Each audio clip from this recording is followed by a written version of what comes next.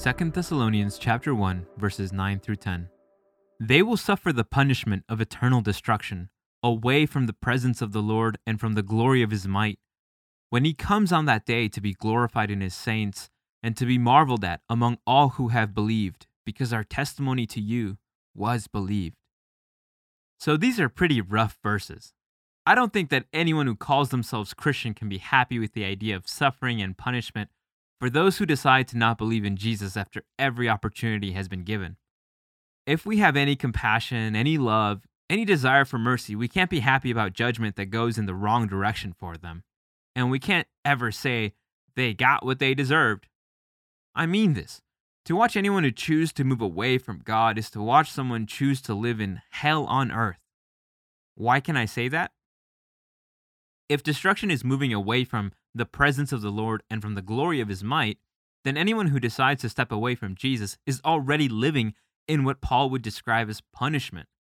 And even though they chose it, it should not give us any happiness or glee to watch them experience the loneliness of losing God in their lives. I know it is easy to say, well, it was their choice, and leave it at that. They are victim of their own choices, and so we don't have to feel bad. And while some of this is true, we still have empathy and compassion for those who have been hurt by the church, missed the opportunity to worship with great people, and feel as if they have been judged by those who call themselves Christians. The truth is, sometimes we are worse than those who leave faith because we have driven them out. While this is usually not our desire, we sometimes become so myopic as to feel like if they are different from us, they don't really believe in God. This is one of the worst things we can do, and we must check ourselves daily to make sure we are giving people the best view of God they can find, and certainly the most love. I asked the church a few years ago why the members brought people to church. It was a serious question. If the church is not the place where people will be most loved, then we shouldn't bring people to it.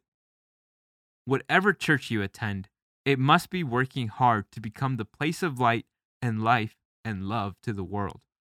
We sometimes think we need to let go of love for truth, but if they don't exist together, then we have missed the point of truth completely. Truth without love sends people away from God. Love will lead us to truth.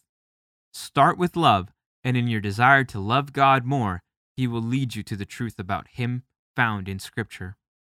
Have you ever found yourself happy when someone gets what they deserve? What can you do to move away from those feelings and move closer to love? How can love lead you to truth?